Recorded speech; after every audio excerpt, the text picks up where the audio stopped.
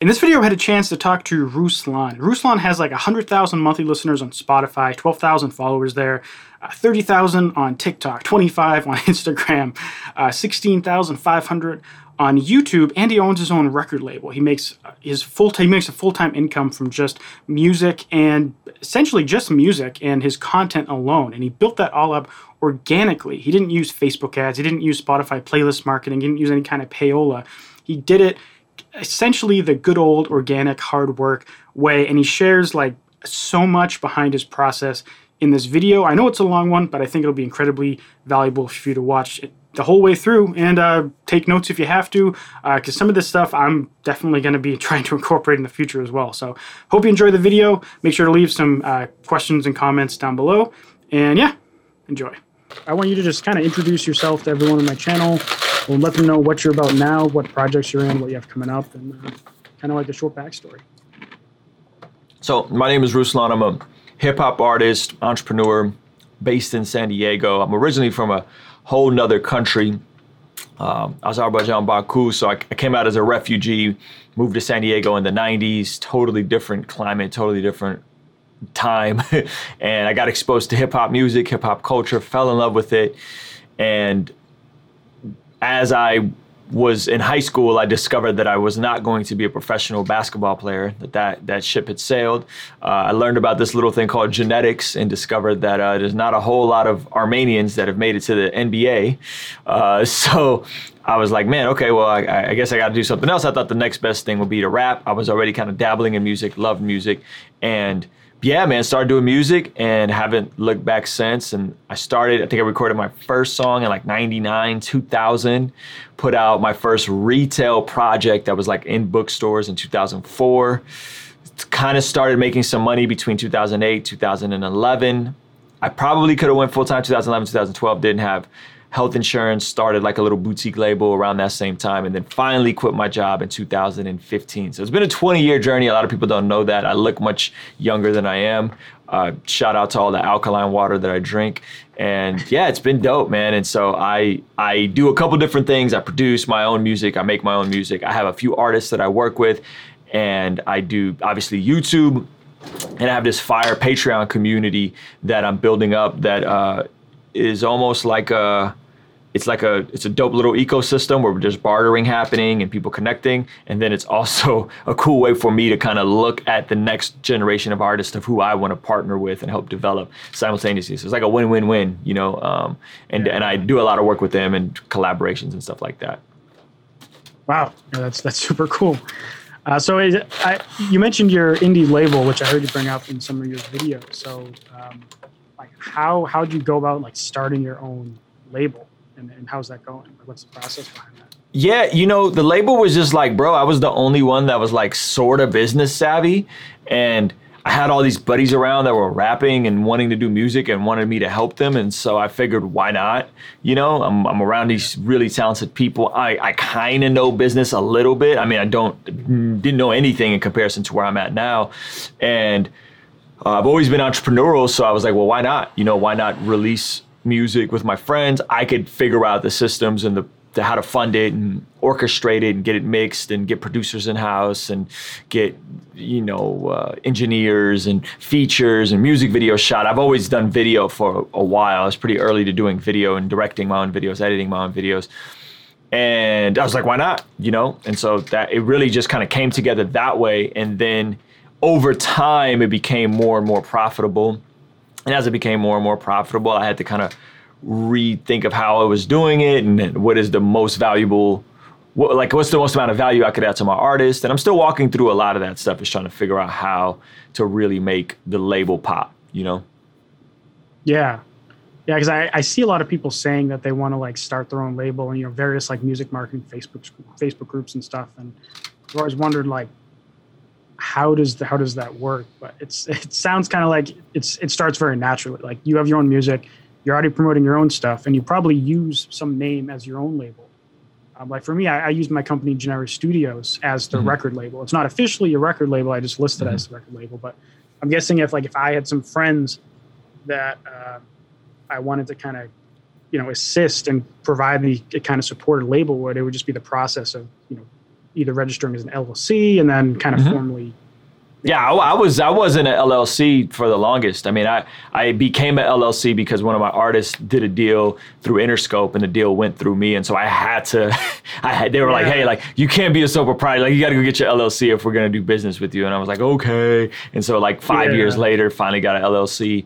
And yeah, it was as simple as like, say you, Andrew, do videos and you know how to shoot music videos, and say you know how to mix and master and you do some of the production, and or you have relationships with people that will give you discounts on some of those services, and then you just, hey, so-and-so is dope. He's down the street. He doesn't have the skill set to learn all this stuff I've learned over the 10 years you've been doing music.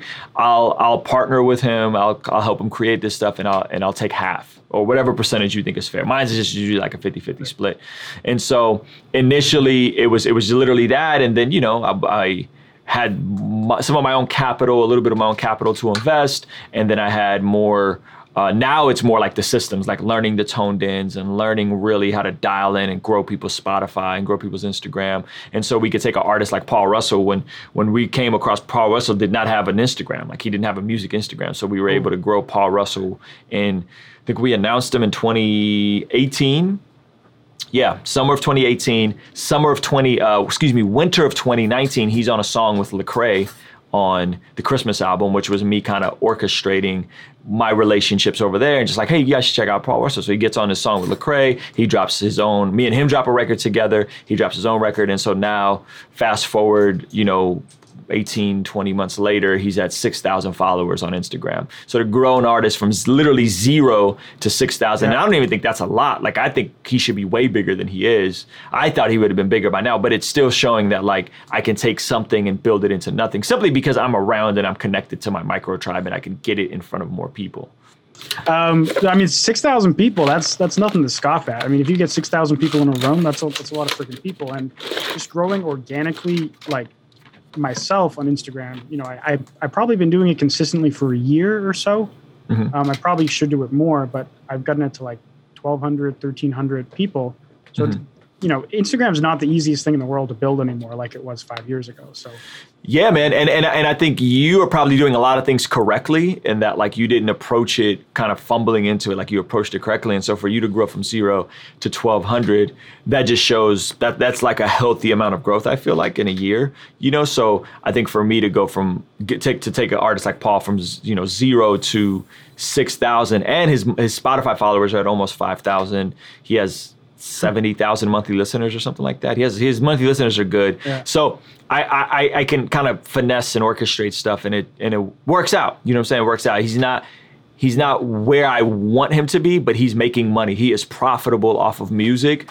And 2 years ago, me and his girlfriend had to sit down and convince him, like, hey man, like you need to make music. Like, you know what I mean? And so for someone that literally made not a dime, and within 6 to 12 months, he's making, you know, a couple $100 a month, $500 a month, $600 a month. And then there's great months, and, you know, obviously with shows and all that kind of stuff when we had shows. So yeah, so that's all it is, man, is just leveraging my relationships and my audience to try and point it to an artist I believe in. And it kind of comes together. And I'm getting better. Like I'm getting better as I go, I feel like. Yeah, so I'm sure there's like a million little steps involved in that process of getting an artist from like nothing to 70,000 monthly listeners. But if you had to give someone, you know, like let's say it was focused on Spotify, for example, what is the number one thing that you would focus on if you get a brand new artist today to take them to the point where you took that artist?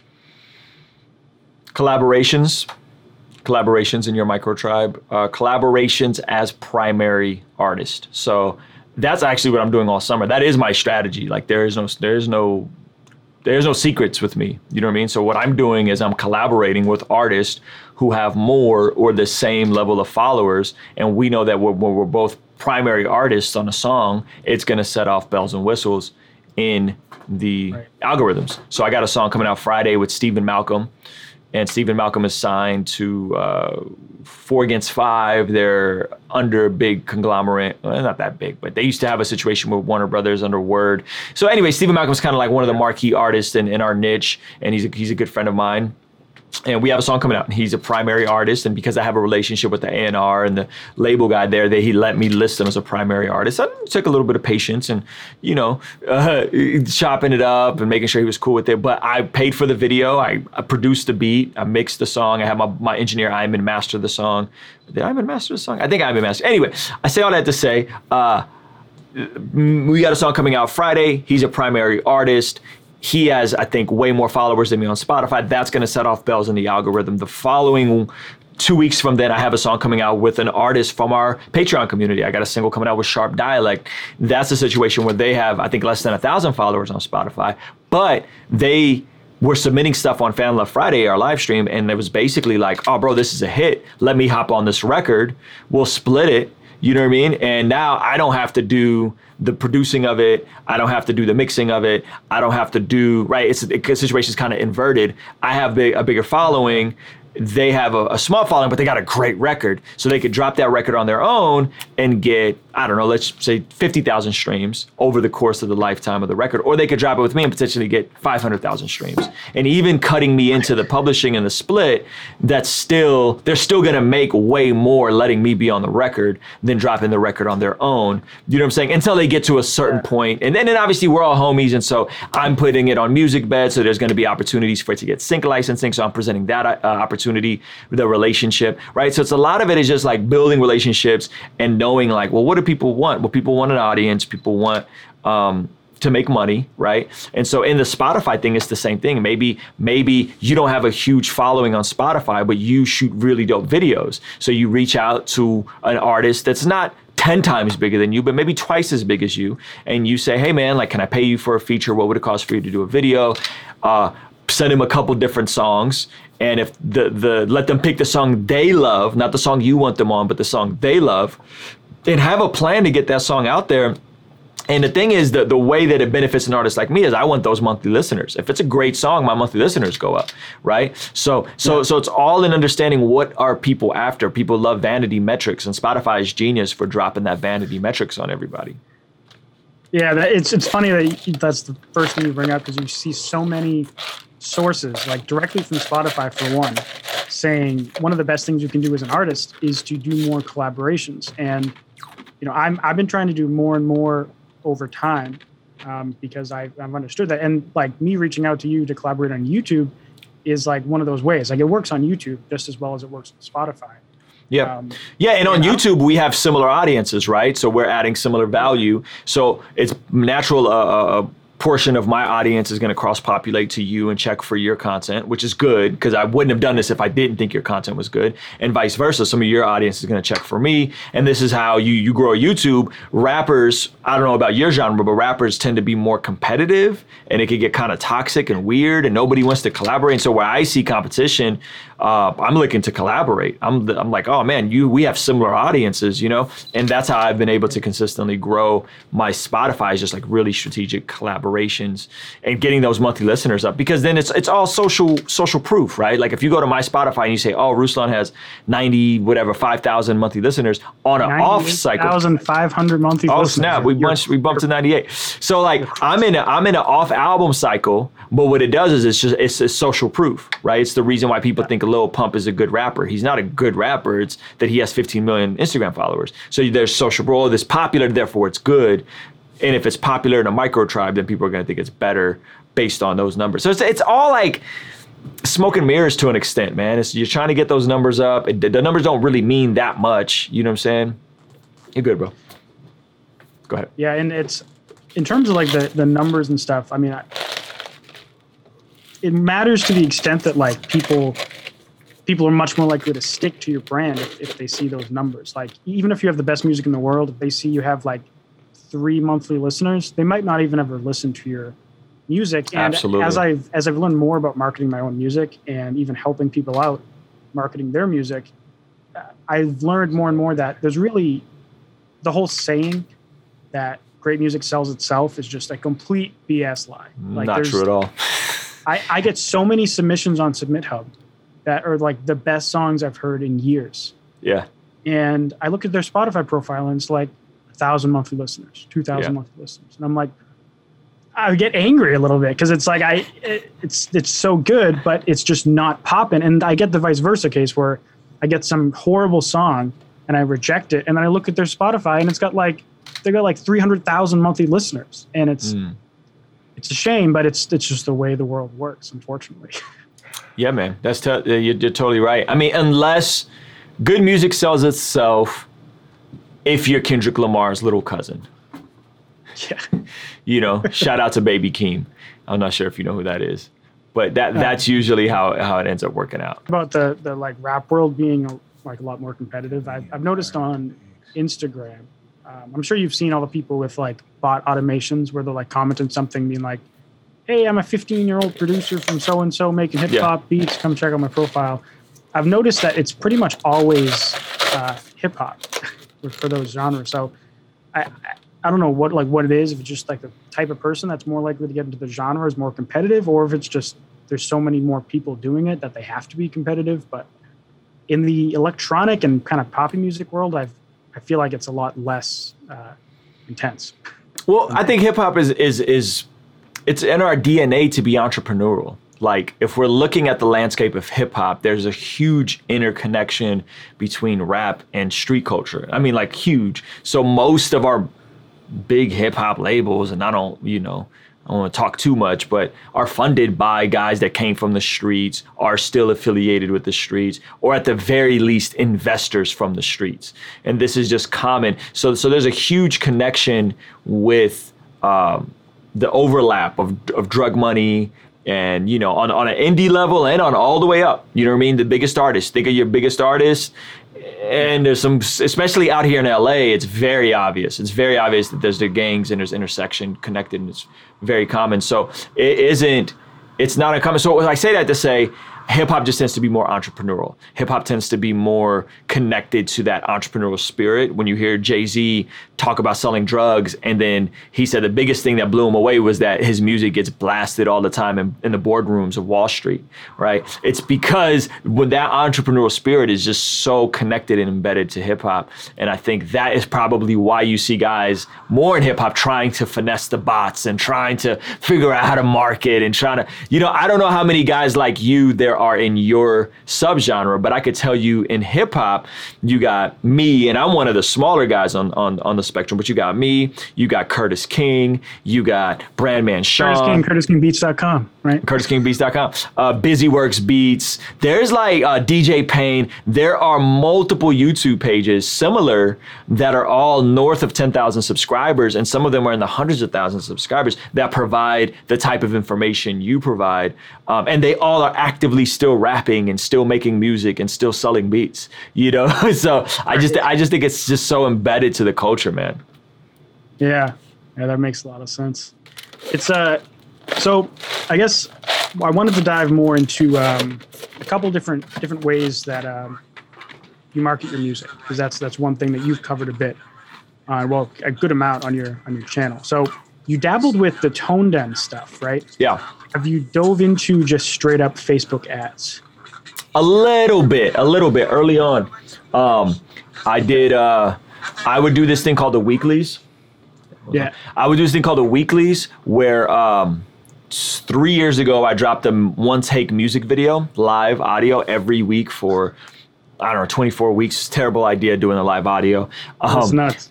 Yeah, it's horrible. Worst decision I ever made as an artist. But because it just burnt me out. But at that time, yes, I would go in and I would boost certain videos, and I would go in and I'd even run ads to certain videos and test different audiences. So I did that, and I saw minimal results because, man, the way I joke about it is like looking at that Facebook ads interface is like trying to understand how the matrix works. Like, it is just so freaking confusing. Like, it's like, what is this stuff? You know what I mean? Like, and like yeah. Toned In is like sitting in a Tesla, and like, it's still pretty fancy, but you could figure out how to turn a freaking Tesla on. You know what I'm saying? Whereas right. Facebook's is like, bro, what are we doing? Like, what is happening? This is confusing, right? And they try to make it simple, but it just didn't work. So that is really the only ads that I've done is 2017. And then like I would drop an album, boost a video, little stuff here and there.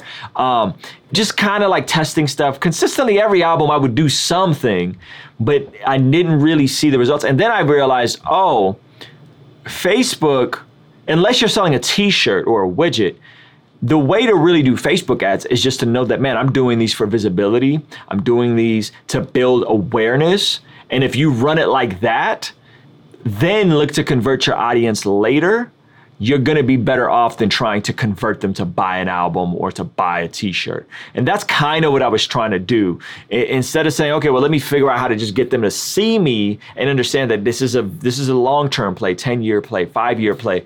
The more eyeballs, the more people in a micro-tribe. So now, having explored more and learned more about marketing, I'm approaching it where, $10 a day in Instagram, Spotify ads through Toned In is going to go way further than me trying to trick people into buying a t-shirt. I have a whole nother strategy for how I'm going to sell my merch and my t-shirts.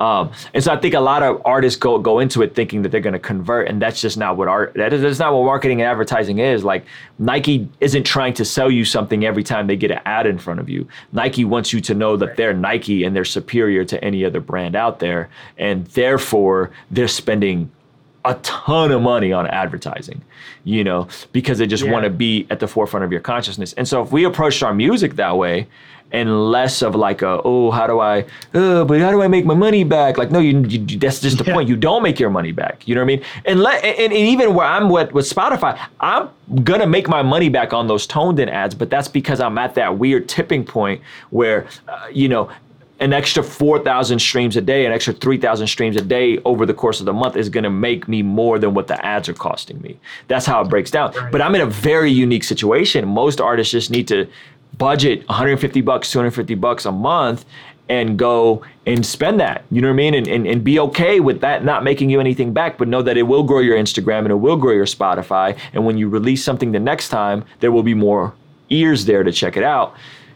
Then you get into, well, how do I pay for it? You know what I'm saying? Where do I get the money? I don't have any money. Well, it's like, man, you could figure it out. You know what I mean? You could figure it out.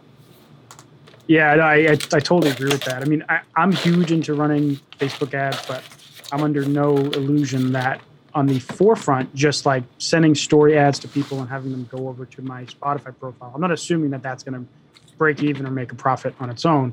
But I'm in another rock/metal band. I'm the vocalist in that. And we spent like $1,500 promoting an album. And we did a kind of like 50-50 Facebook ads and playlist marketing. And it was enough to cause 3 songs to get on Discover Weekly and a whole bunch of other playlists. And it generated like 280,000 streams. And in that case, it did actually pay it off just in Spotify alone. But the real advantage to that is that you can now retarget all of those people later with like a t-shirt. And you already know that they clicked and went to your Spotify. So you know that they're at least somewhat interested. And now you're coming with them and saying like, get a physical copy of our CD and a t-shirt for only like $14.95, and then so you try to make your money in the back end or through email marketing or through whatever. That's good. So, that's a really good point, because all that pixel information and people knowing that people clicked on it and that there are people that are interested in them saying, okay, well, let me just get you to hear a song. And if you hear a song, you like the song, you add the song, you follow me, and then I could try to retarget you and sell you something that's a $20 to $50 item. That's great. I love that, man. That's actually really cool. Yeah, and you can like keep cascading that. So like you can send someone a video, and my hand's in screen here.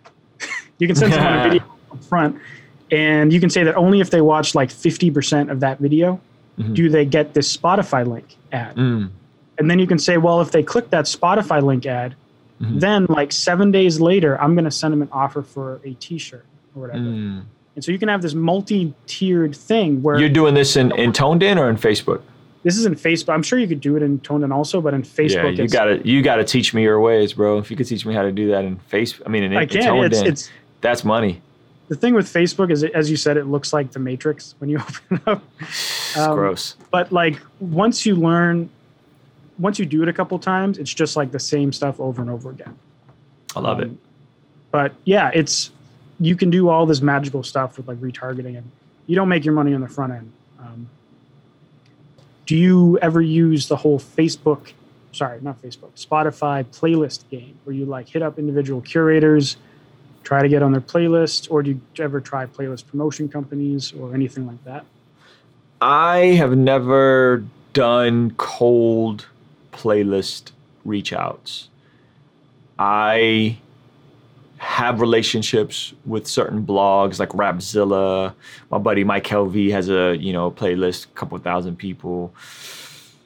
Goddess Trill, like those kind of playlists where I know the person personally, and I'll reach out and be like, yo, like I got this song coming out, I need you to put it to the top of your playlist, or hey, what's up with a cover, right? Back in the day, we used to have like the Christian guy at Spotify, and I could text him, and that was freaking nuts. And so it was we were getting covers and multiple playlists, and then he subsequently got fired because he wasn't supposed to patronize directly with the artist. And so we kind of, because they want to go into an algorithmic way where you make it on a playlist and you use Spotify for artists and this whole thing, where he had his own separate Excel sheet. And that was dope, you know what I'm saying? Because you can get on a 100,000, 200,000 person playlist. And if you're in the top section of that playlist, you do well. So initially we had that.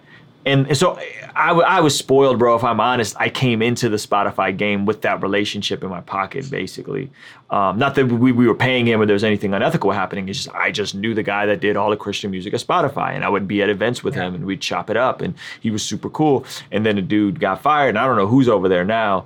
I have a great relationship with a brother that runs a distribution company called RMG Amplify. His name is Doc Watson. Doc Watson is one of my good friends. He is from San Diego originally, so I do hire him, I guess, for playlist pitching. It's more so just like he reaches out to the DSPs. He has, I don't know, a couple dozen artists he's responsible for. He kind of tells me, don't drop on this day, drop on this day. And then he'll reach out and be like, hey, just so you guys know, such and such artist has something coming out. And he's been able to deliver some crazy stuff for it. Now, I do pay him.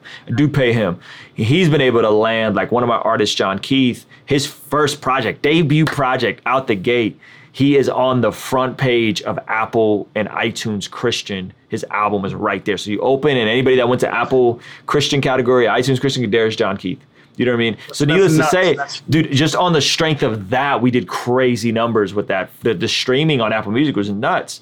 And so he's gotten us looks like that, getting looks on Pandora, that kind of stuff. And then Spotify, it's just more them knowing that there's stuff coming, and then they're looking at their back-end analytics, and we're like, what is Ruslan's click-through rates? What are the save rates? What are his followers to monthly listeners ratios? Which my followers to monthly listeners isn't that great. Like I got 12,000 followers and 98,000 monthly listeners. Spotify wants you to have it at half, preferably. So I really should be more like at 40 to 50,000 followers for the number of monthly listeners I get. That's what they would prefer you to have. And then I've submitted once through like one of those, I don't know if it was the website you were telling me about earlier, but one of those like you pay $200 and you can submit it to playlist and people will send you back feedback on it. Submit Hub kind of thing. So, I don't know if it was submitted, but it's something similar. And I did that once, and I just was like, it might have been Playlist Push, actually. Something like that. This is years ago. This is 2017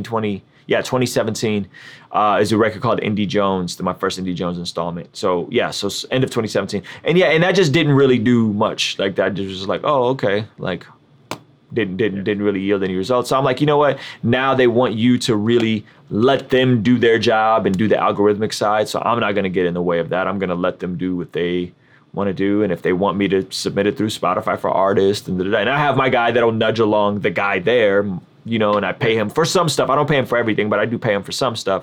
And we kind of run it that way.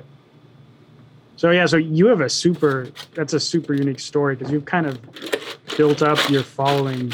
You didn't do the Facebook ads thing. You didn't fully rely on the playlist thing.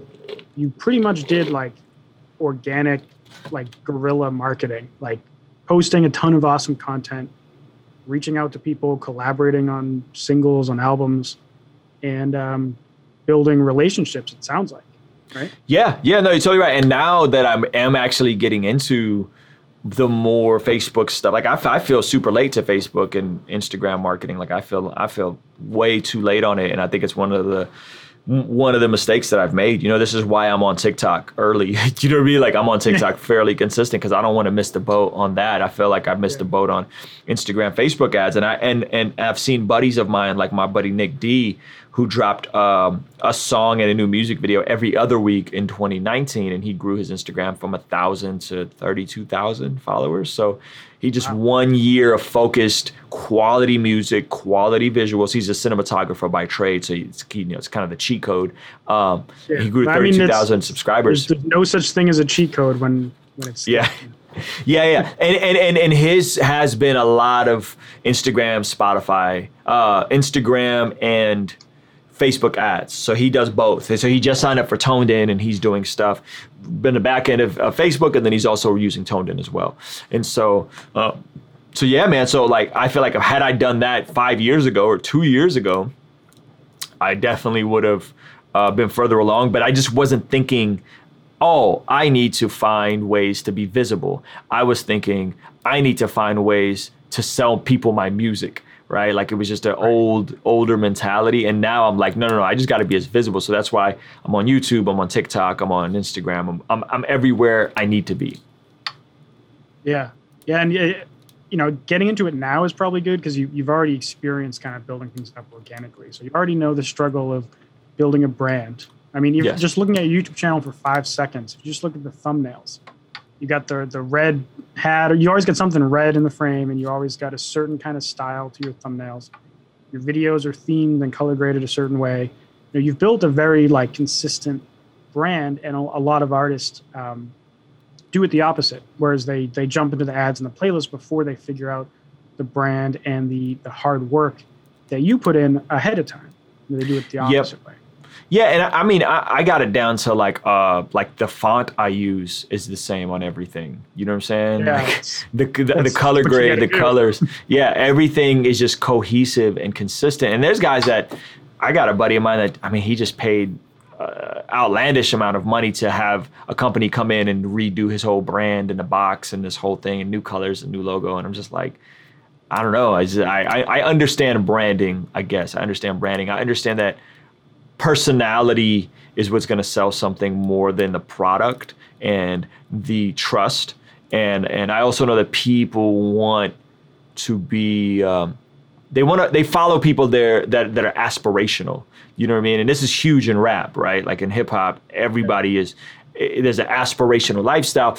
I'm a believer, so I'm not going to flaunt money and chains, even though I want to get a gold chain and a Tesla, hopefully in the next 18 months. But like, I'm not gonna have like gaudy jewelry and like Supreme, like this is incongruent to who I am as like a man of the people. But I do things like I've gotten in shape, you know what I mean? And I got super shredded, and there's photos of me working out, and I like do that. Why? Because I know that that's something that's aspirational. Like people see and they're like, oh, I want to be like that. They see me, they see themselves in me, and then they see what I've been able to do with my body, which is just a metaphor with financial literacy and getting out of debt and being good with my finances before I was full-time with music. And that creates something to aspire for. And so I'm a role model in a sense, but I'm intentionally showing different parts of my life. You know what I mean? And then there's other stuff that I don't show. Like, I don't put my family out on social media a whole lot. Like me and my wife don't have a family vlog. You know what I mean? Not to say there's anything wrong with that, but there's parts that I don't show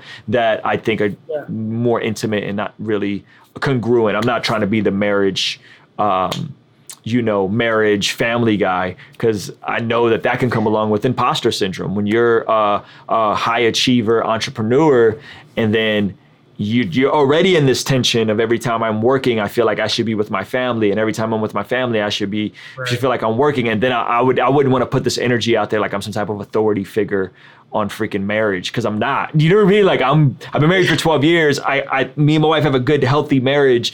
Things are great, but I'm not going to put that out there. It's just not congruent with what my brand is. Yeah, I mean, even if you look at someone who I think most people would agree is great at branding and content marketing, Gary Vee, for example, he never shows his family or even too much of his personal life. Like he said this a couple of times, but he's like the most known person that nothing about him aside from his business and what he wants you to know. And for most people, I think a lot of artists struggle when they think of social media Like YouTube I get the question all the time. I want to start a YouTube channel because people keep telling me it's super important to building a brand, or it's one of the ways to do it. But I don't just want to make like music production tutorials, or I don't want to like show how I'm marketing my music. Like the stuff that you and I do. They don't want to do that. They want to do their own thing. And usually my reply is like, what else do you like to do in your life? You don't just do music. I'm sure you have a bunch of hobbies outside of music. Like you work out and you show that. And, I like this video photography stuff as well, because I got the camera for doing videos. I got into that. And your rack is fire, by the way. That whole setup in the background is money, bro. I love that. It just looks amazing on camera. I'm huge. I know. That's why I like set up my camera this way. It looks so good. YouTube videos, I get this huge Eurorack thing in the back, and it's part of my image. And that's one thing about branding. My studio it's like a character in all my videos. At least that's how I imagine it. Yep. And so I have a certain lighting setup that I do, and even sometimes when I jump on Zoom calls, like just with a friend, I'll set up this lighting thing. Just because it makes me feel more comfortable in my zone, so to speak. Yeah, I love it, man. I love it. Same here. Same exact thing. And I think I would tell people that say they want to be on YouTube, I would say go get on TikTok. I would say everything you want to do on YouTube, go do it on TikTok first and slowly get into YouTube, because TikTok is just such an easier, it's an easier on ramp. It requires less equipment to stand out. Yeah. And it you don't really know what you're talking about to hold down a 10, 15 minute video when you're first starting out. Right. You're not an expert on anything, especially kids that are 18, 19, 20 years old. Like, what am I watching you for? You know what I'm saying? You're closer to my age. We said 28? Yeah. 28, you have a career outside of music. You're clearly there's an authority there, just probably with age and just experience, you being eloquent. You're believable, but some kid that's 20 years old trying to tell me how to market Spotify, like I just don't believe you. You know what I mean? And so unless you got like a gajillion plays on Spotify, right? And so I think, but you take that same personality, that same charisma, that same charm, and you scale it to TikTok. You could see, and the younger kids are naturally going to be better at TikTok because they're closer to the culture, and you could create amazing stuff on TikTok. I mean, TikTok is a fire platform. You do all that, and then you say, okay, now you push people to a Spotify. Now you push people to your YouTube. Now you ease into that. So I would say for a lot of people, I think, man, I discover a new freaking Christian rapper every single day on TikTok. Another guy who just puts his freaking phone up and raps into the camera. And it doesn't sound great and it doesn't look great. It's lit decent and he's just rapping his heart into the camera. And some of these guys start out, click on it, got 10,000 followers. I'm like, holy smokes, you know what I mean? Some of these guys have millions of followers, 1 million followers, 2 million followers, right? And then they transition, some of that goes to their Instagram. They get to 50,000 on Instagram. They go to, 100,000, 200,000, 300,000 monthly listeners on Spotify. But I think that's where the energy is right now is TikTok, man. And I just feel like such a loser for not being more consistent on TikTok. And I haven't even shared I grew to 30,000 on TikTok fairly quick, but I haven't even shared my music on TikTok. And I got buddies. I mean, my buddy Trey Little's at like 600,000. Bats, who's in our Patreon community, is I think at 280,000 on TikTok. And he's just crush it every day, 5 videos a day. He's starting to work in his music. And he's just killing it, dude. And so you can't get those kind of results on YouTube right now. You can't get unless you're older and you're hella charismatic and your videos look dope and you know what people want and how to communicate that. Hence a Peter McKinnon, right? Or like there's another guy I've been following that like you could tell he got to like 100,000 subscribers within the last year. And even that, I mean, what happened with Peter McKinnon was like the perfect intersection of the timing, the type of content he did, how good it looked. He knew what people wanted, how to title his video, and he just blew up really fast. But you don't see that often on YouTube. You see that every day on TikTok. Every day there's guys that are going from 0 to 20, 0 to 20, 20 to 50, 50 to 200, 200 to 500, and then in the millions. Yeah, and I'm sure you know this since you're on YouTube also, is that YouTube is more of like a long haul game, like where content never really dies. I mean, eventually dies, but it can live for years. and still get you tons of subscribers and likes and stuff. A TikTok post, like when you post it, if it doesn't take off immediately, it's dead in like 24 hours. If it takes off, it can kind of get like a new life in the algorithm weeks later or something. Yep. But for the most part, the life of a TikTok post is so small. But I tried to get into TikTok a little bit, and I'm just like you, I feel kind of embarrassed that I'm not posting several times a day. Because when I did post several times a day, I noticed that I was getting, for the amount of followers I had, a decent amount of views. Like on Instagram, if you have 0 followers and you post a video, you're going to get essentially like less than 10 views. On YouTube, if you have no audience, if you make a great video, your first video is probably not going to go very far. TikTok, if you post your first video, you can literally get like 100 million or 1 million views. Yeah. If it takes off in the algorithm. So I'm kicking myself for not getting into it more. I just don't have the time. And I'm sure we got to go tomorrow. Me and you both got to, we'll accountability, check in with each other, make sure we create a TikTok. Well, great. If you made it this far, thank you very much. I hope you found that video super valuable. If you want to see more music marketing stuff on my channel, you can check this playlist right here. And if you want to check out Ruslan's channel, there's a link right there as well. And I'll see you in the next video. Bye.